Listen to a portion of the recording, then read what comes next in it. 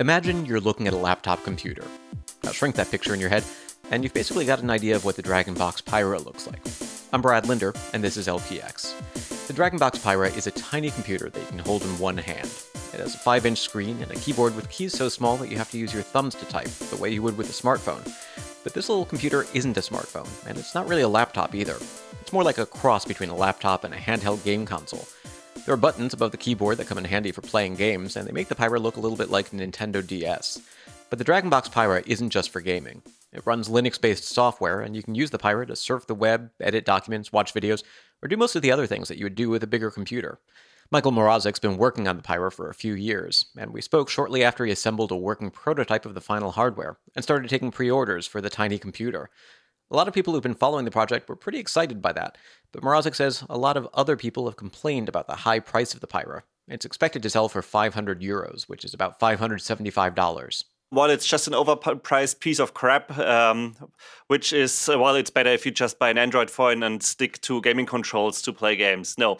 Actually, that's something I often hear. But seriously, the DragonBox Pyra it's a complete miniature PC with a lot of special features that you can't find on any other mobile device. So it's unlike any smartphone. It's not meant to be a smartphone or anything like that. It's a complete PC, and it's very flexible and modular. You can easily disassemble it, so it's hacker-friendly. It runs Linux, and it's can easily be repaired and upgraded.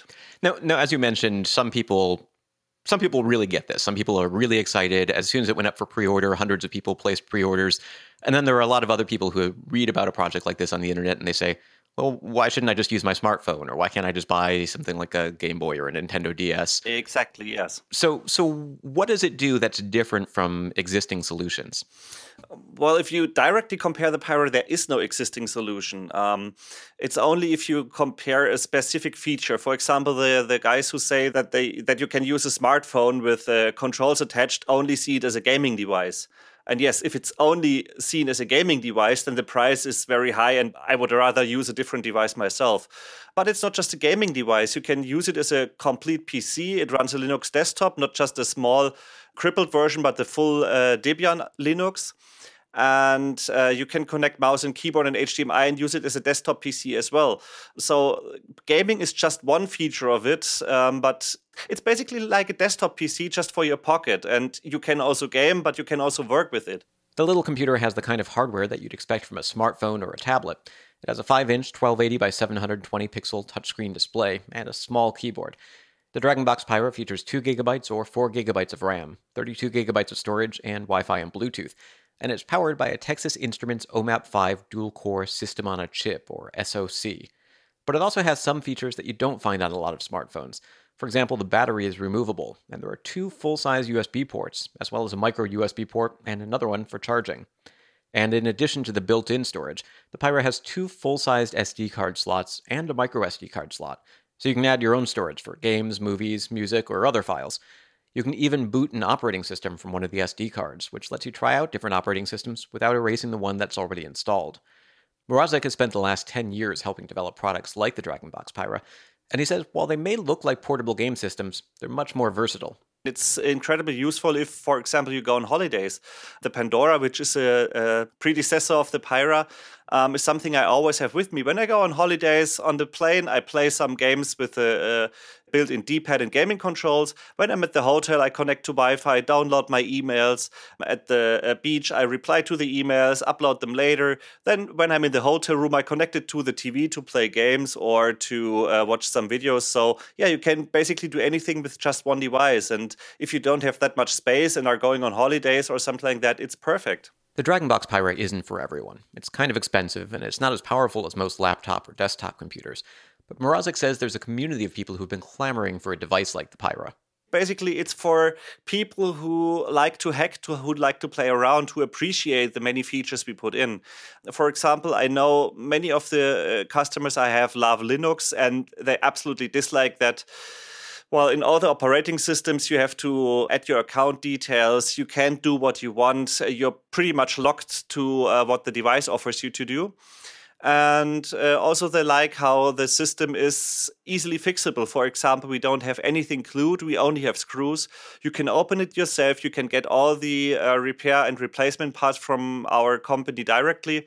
So, for example, if you try to mess with the case to add your own features and it didn't work out, then you can simply buy a new case and won't have to throw away the device. And yeah, we made it very modular and flexible, even so far that we have the CPU not mounted on the main board, but it's an optional board. So you can remove the CPU board and you can put a new one on there, which means that in the near future, we can offer CPU upgrades, which always helps you to keep the device up to date. And these updates will probably cost around 100 and 120 euros, depending on what CPU and for what price we can get the CPU. But that means you don't need to buy a new device or like you do with smartphones every 2 or 3 years. You can just simply upgrade the current device, which will save money in the future. So yeah, at the beginning, it's a bit expensive, yes, but it is valuable if you look at all the features it has.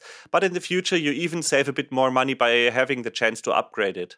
I love being open. So the schematics will be open for the device and all the connectors will also be described. So people could create their own CPU boards, or people could also create a main board where our CPU board connects to and build their own desktop PC with it. So there are a lot of possibilities if you look at that. And that's what we wanted. We wanted to be open. We wanted to be hacker friendly so that everyone can do what he wants with it. And well, that's totally different from what you can do with any smartphones or other mobile devices. Now, is there some software that has to be closed? I know sometimes when you're dealing with Linux projects, you might not be able to access the source code for, say, the wireless or the display drivers. That's always the problems with the mobile SoCs. It's really, really horrible with mobile SoCs, to be honest.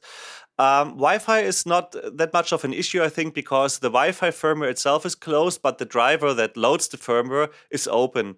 That means that you can still upgrade the operating system and keep the kernel up to date and still use the Wi-Fi. It would be horrible if the driver itself would be closed, because then you would be stuck to an older version of the kernel and couldn't update it. With the graphics, it's always a problem, regardless what CPU you use. With mobile processors, the GPU is always built in the CPU as well. So if you buy an OMAP, you always have to use the PowerVR. And that one is closed, which is the same with, I think, mostly every other device as well. So it's impossible to get any mobile device which doesn't have closed 3D drivers, basically. It's a bit sad, but at least if you can make them usable, it's not that bad, because you can use the hardware, you just can't change it or fix something in it. So you mentioned the OMAP processor. This is made by Texas Instruments, a company that actually a few years ago decided to stop making consumer chips for smartphones and tablets and so forth, and really focus more on enterprise devices. Why did you choose to go with this Texas Instruments OMAP 5 processor for this device? Well, that question is easy to answer. It was impossible getting any other SoC, to be honest.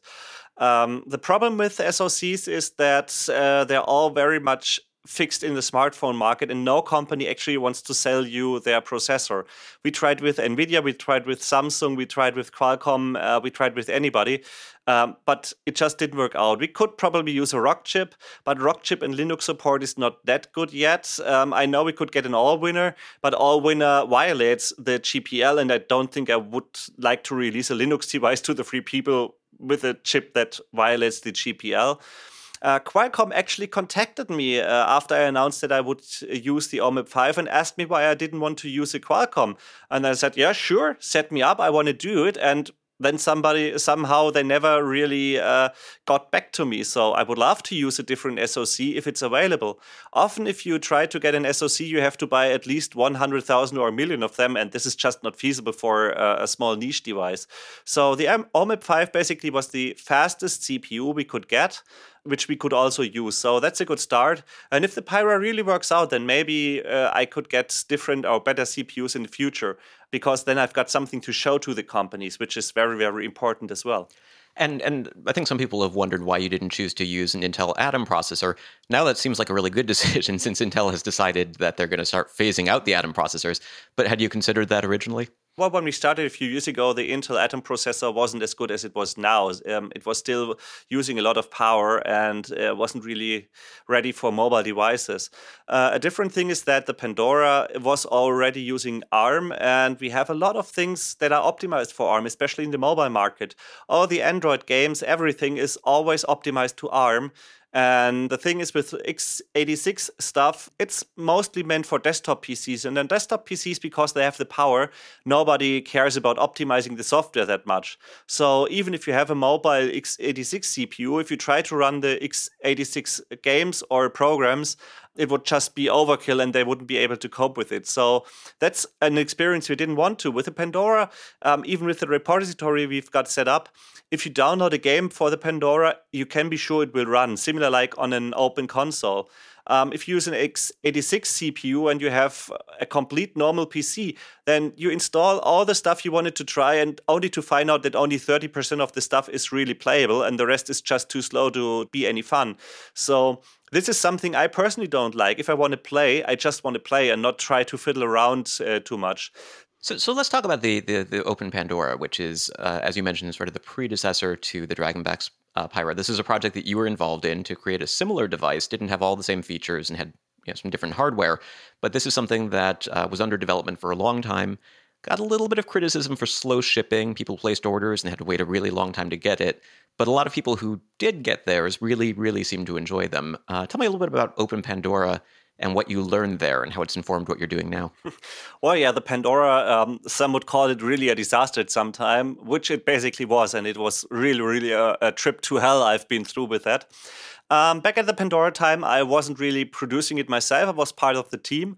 But my part basically was keeping in touch with the community, making videos, doing the pre-orders here in Germany.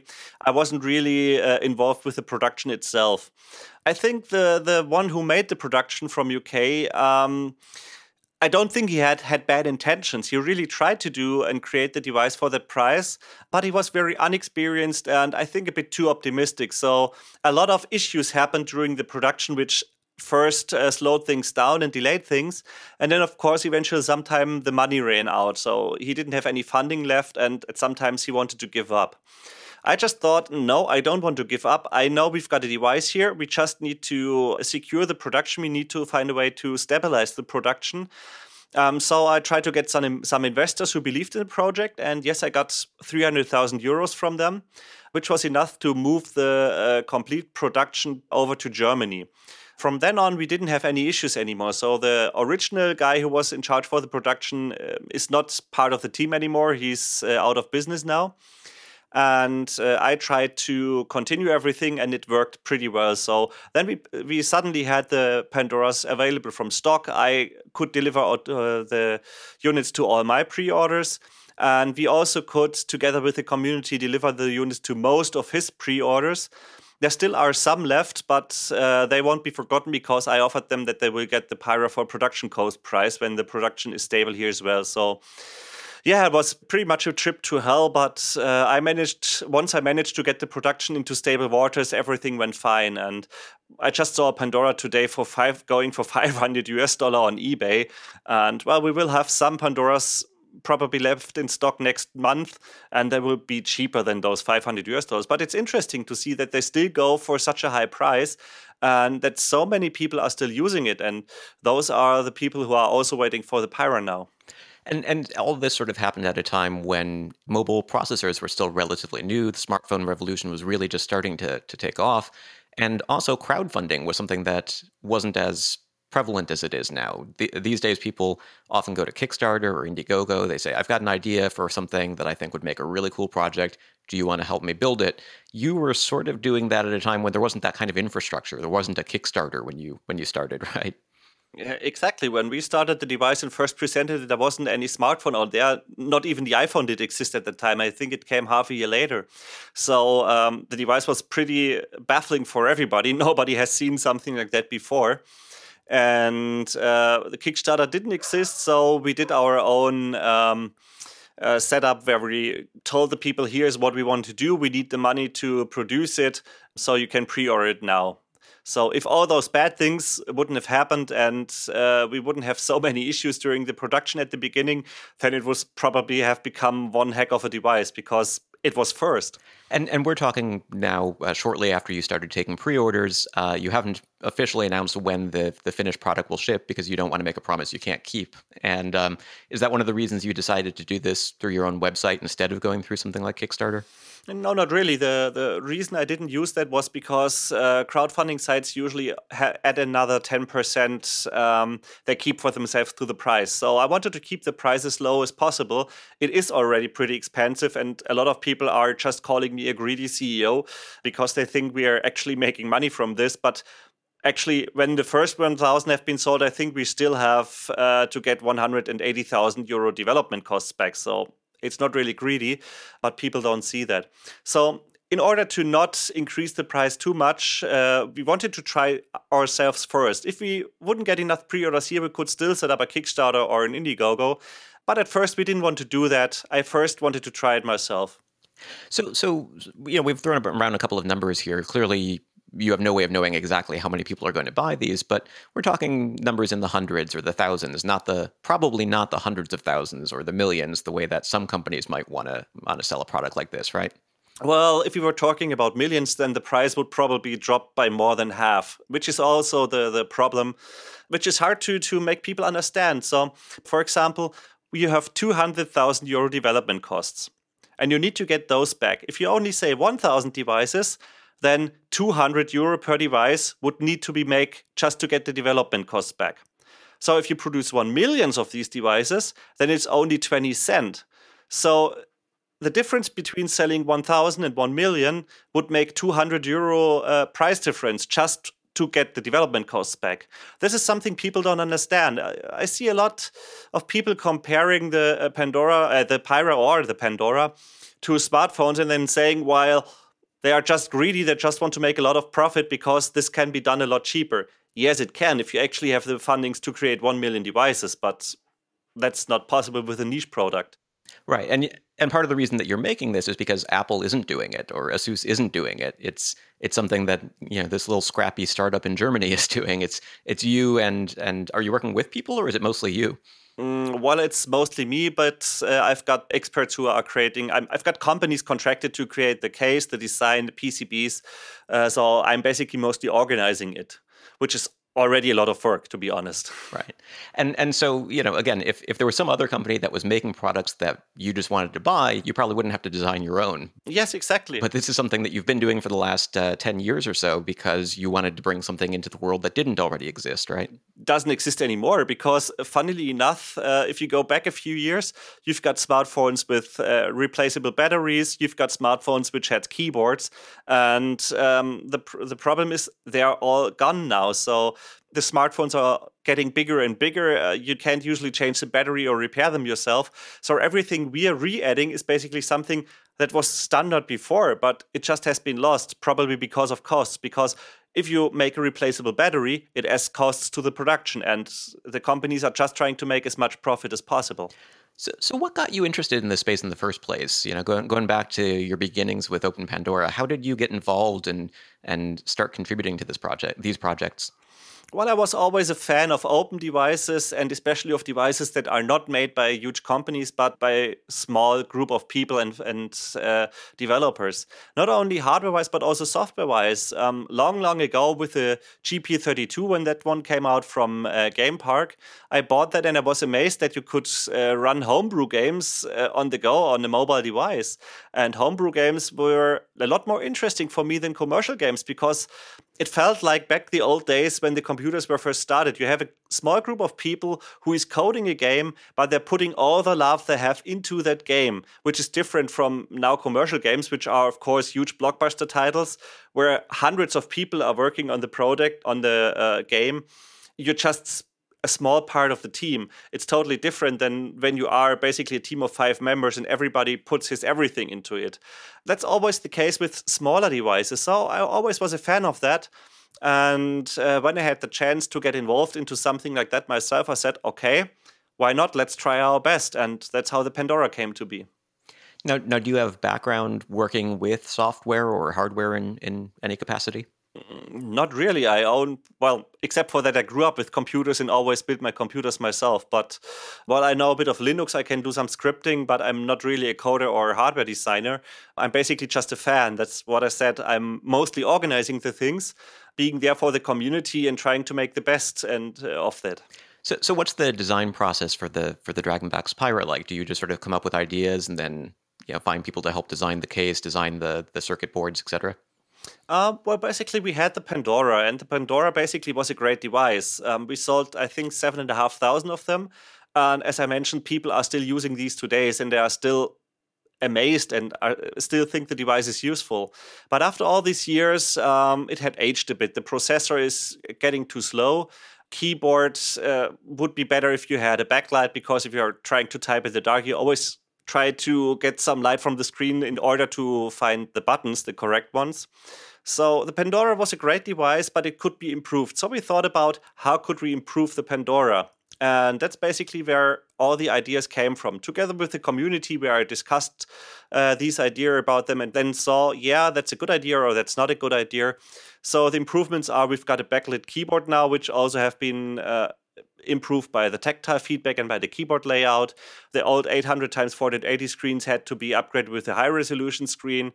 Screen also got bigger with 5-inch now, so the speaker have moved down in order that we have the full width for the screen. And Wi-Fi had to get better. We could use mobile internet.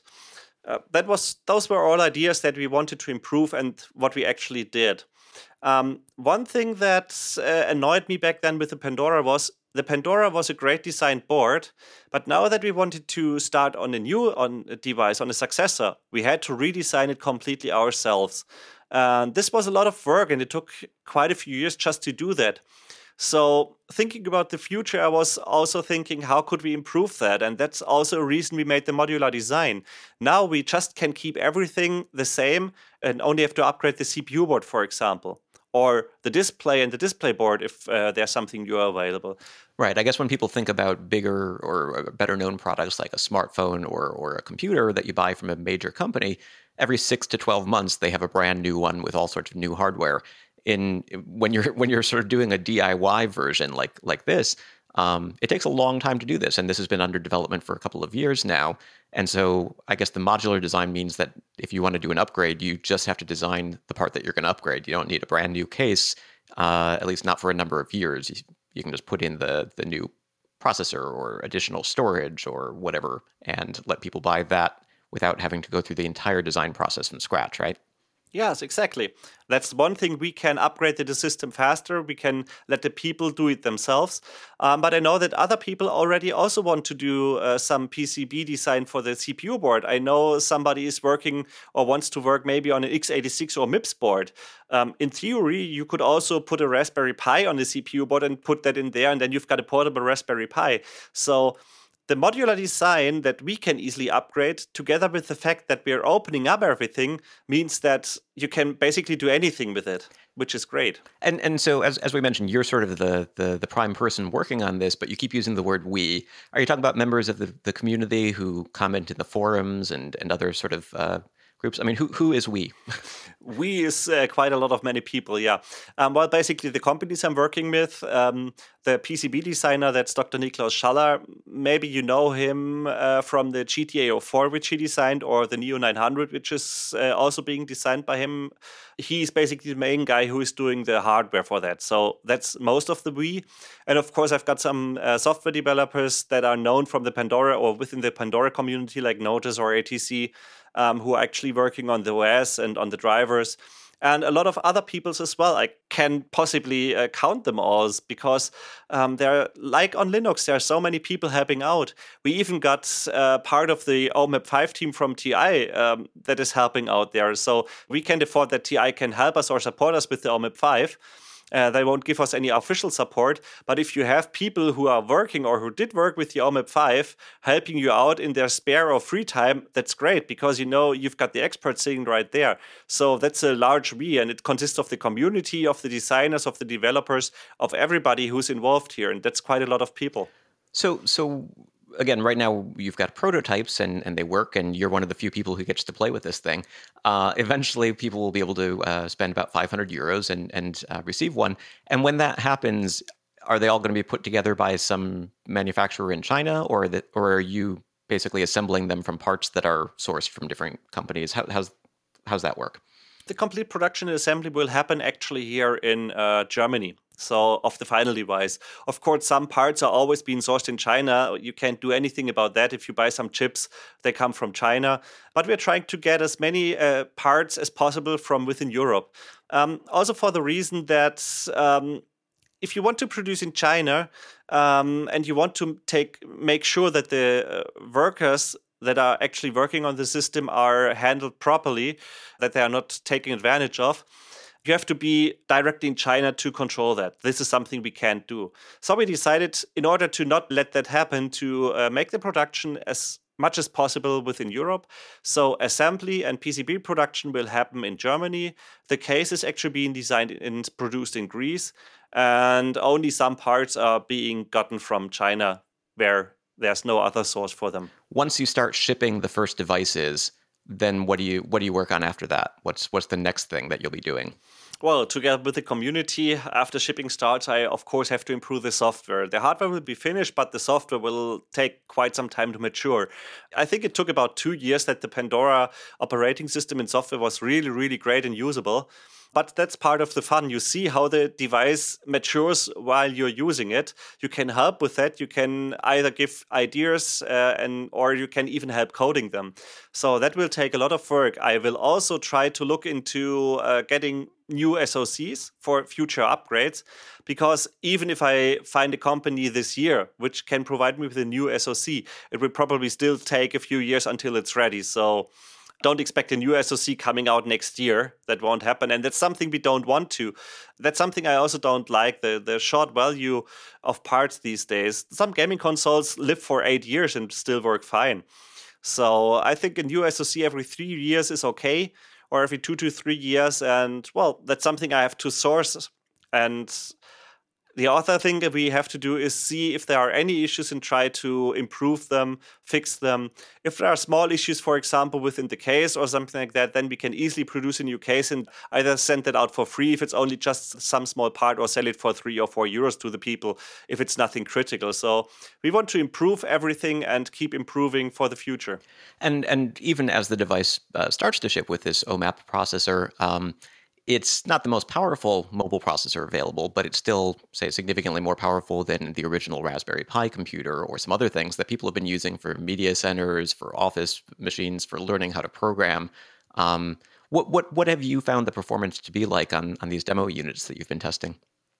Well, actually, if you try to compare to the original Raspberry Pi, even the Pandora was a lot faster than the original Raspberry Pi, because that was really, really slow. Well, the OMAP 5 still is faster than the fastest available Raspberry Pi these days. I have compared it, well, when desktop usage with some LibreOffice and Firefox, and it actually feels faster than my 3 or 4 year old all-in-one PC I've got at work. It's impossible to say how much you can really accomplish if you try to talk in emulators or anything. Dreamcast, PSP, Nintendo DS is all no problem and should be possible, also N64. But in terms of work, something that's very interesting, I think, is that due to the optimization of Linux, the system will always feel faster. For example, the Pandora has a really, really old CPU, a Cortex A8 in there, but it still runs emulators and games faster than my current smartphone sometimes, and it even feels faster. It doesn't have any hangs. The system itself is faster. So even though the OMAP 5 is a bit dated compared to modern smartphones, it might still feel a lot faster, and it's certainly enough for running complex websites or doing multitasking with LibreOffice and anything. So I even ran some Windows games using Wine, and they worked fine. So Knit Stories or anything like that without any problem. So, I mean, clearly it's not a supercomputer, and it's not even really designed for, these days when you talk about Linux gaming, Steam runs on Linux, but you're not going to be able to play, the same sorts of games that you would play on Steam on a desktop PC with a high-powered Intel processor and NVIDIA graphics. But there's still a lot of things, as you mentioned, emulators, being able to play older console-style games, right? Well, yes, but you can also play some more recent games. For example, Jedi Knight already runs on the Pandora. Return to Castle Wolfenstein also runs full speed on the Pandora, or Call to Power 2, the Civilization-like game. So there are a lot of games that are already running full speed on the Pandora, and the Pyra should be, depending on the use case, 5 to 8 times faster. So you can expect really, really a lot of things if they're ported properly. You should never expect anything like a desktop experience in a mobile device. It's funny that some people try to compare that. If you've got a 600-watt PC at home and you expect a 2-watt mobile device to do the same things, that will never work. Right. I think what got me interested in little computers and why I started the Liliputing website about 8 years ago was the realization that they are little computers. When you talk about netbooks or smartphones or tablets or devices like the DragonBox Pyra, is that they're multi-purpose devices that can do all sorts of things, and many of the same things that you do with a desktop.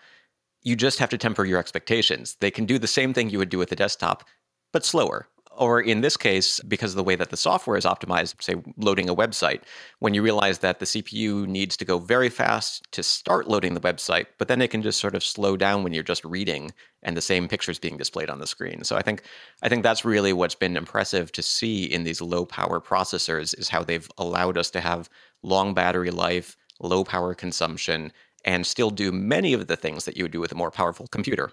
If you're only talking about working with a system, I think they can do mostly the same as desktop PCs. Of course, if you try to do something like Photoshop or video editing, they won't be powerful enough. But for the standard tasks, doing presentations, preparing them, while browsing the web, while listening to music or anything like that, while doing LibreOffice work or replying to emails, that's all tasks that modern smartphones or modern CPUs, mobile CPUs, can do at the same speed as a desktop PC.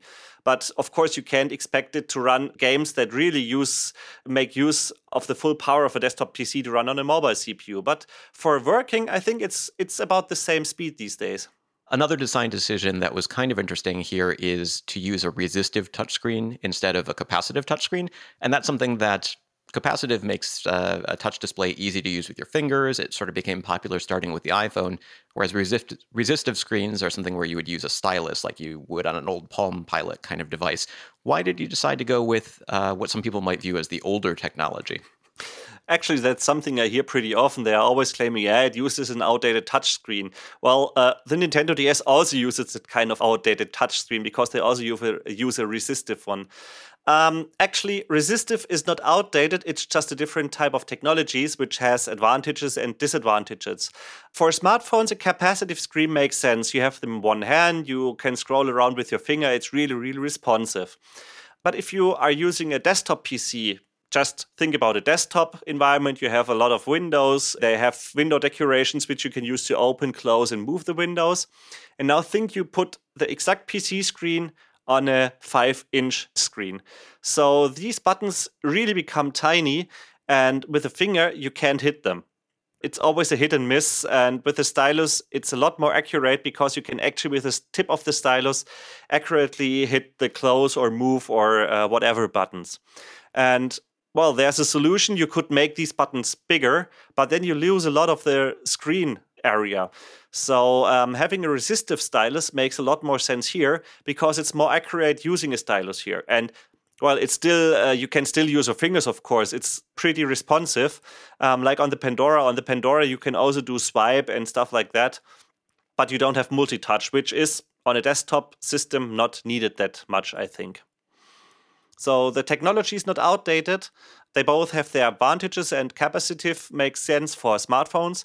And on the Pandora or the Pyra, where you have to hit small areas and small buttons, then a resistive screen makes a lot more sense. So this might be a difficult question to answer because you've been working on these for so long. But if you weren't building tiny handheld computers, what would you be doing with your free time? Free time? I never had free time. Well, actually, the stuff I did in the free time led to the DragonBox or the Pandora. As mentioned, in my free time, I was always playing around with some games, with homebrew games with the GP32.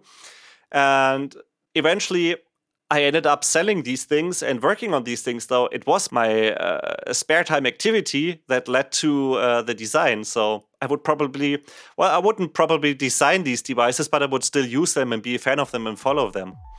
Well, thanks for joining us on the LPX podcast. You're welcome. Thanks. Michael Mrazek is CEO of the DragonBox shop and Open Pandora GmbH. He's also known online by his nickname, Evil Dragon. You can find pictures, detailed specs, a user forum, and much more information at pyra-handheld.com. That's pyra-handheld.com. And as always, you can find details about the topic of this show and related links at our website, lpxshow.com. That's also where you'll find links to follow us on social media and a bunch of ways to subscribe to the podcast. LPX is in iTunes, Google Play Music, Stitcher, and just about anywhere else that you get your podcasts. I've also launched a Patreon campaign. You can help support the show by making a pledge at patreon.com/bradlinder. There's also a link to that campaign at lpxshow.com.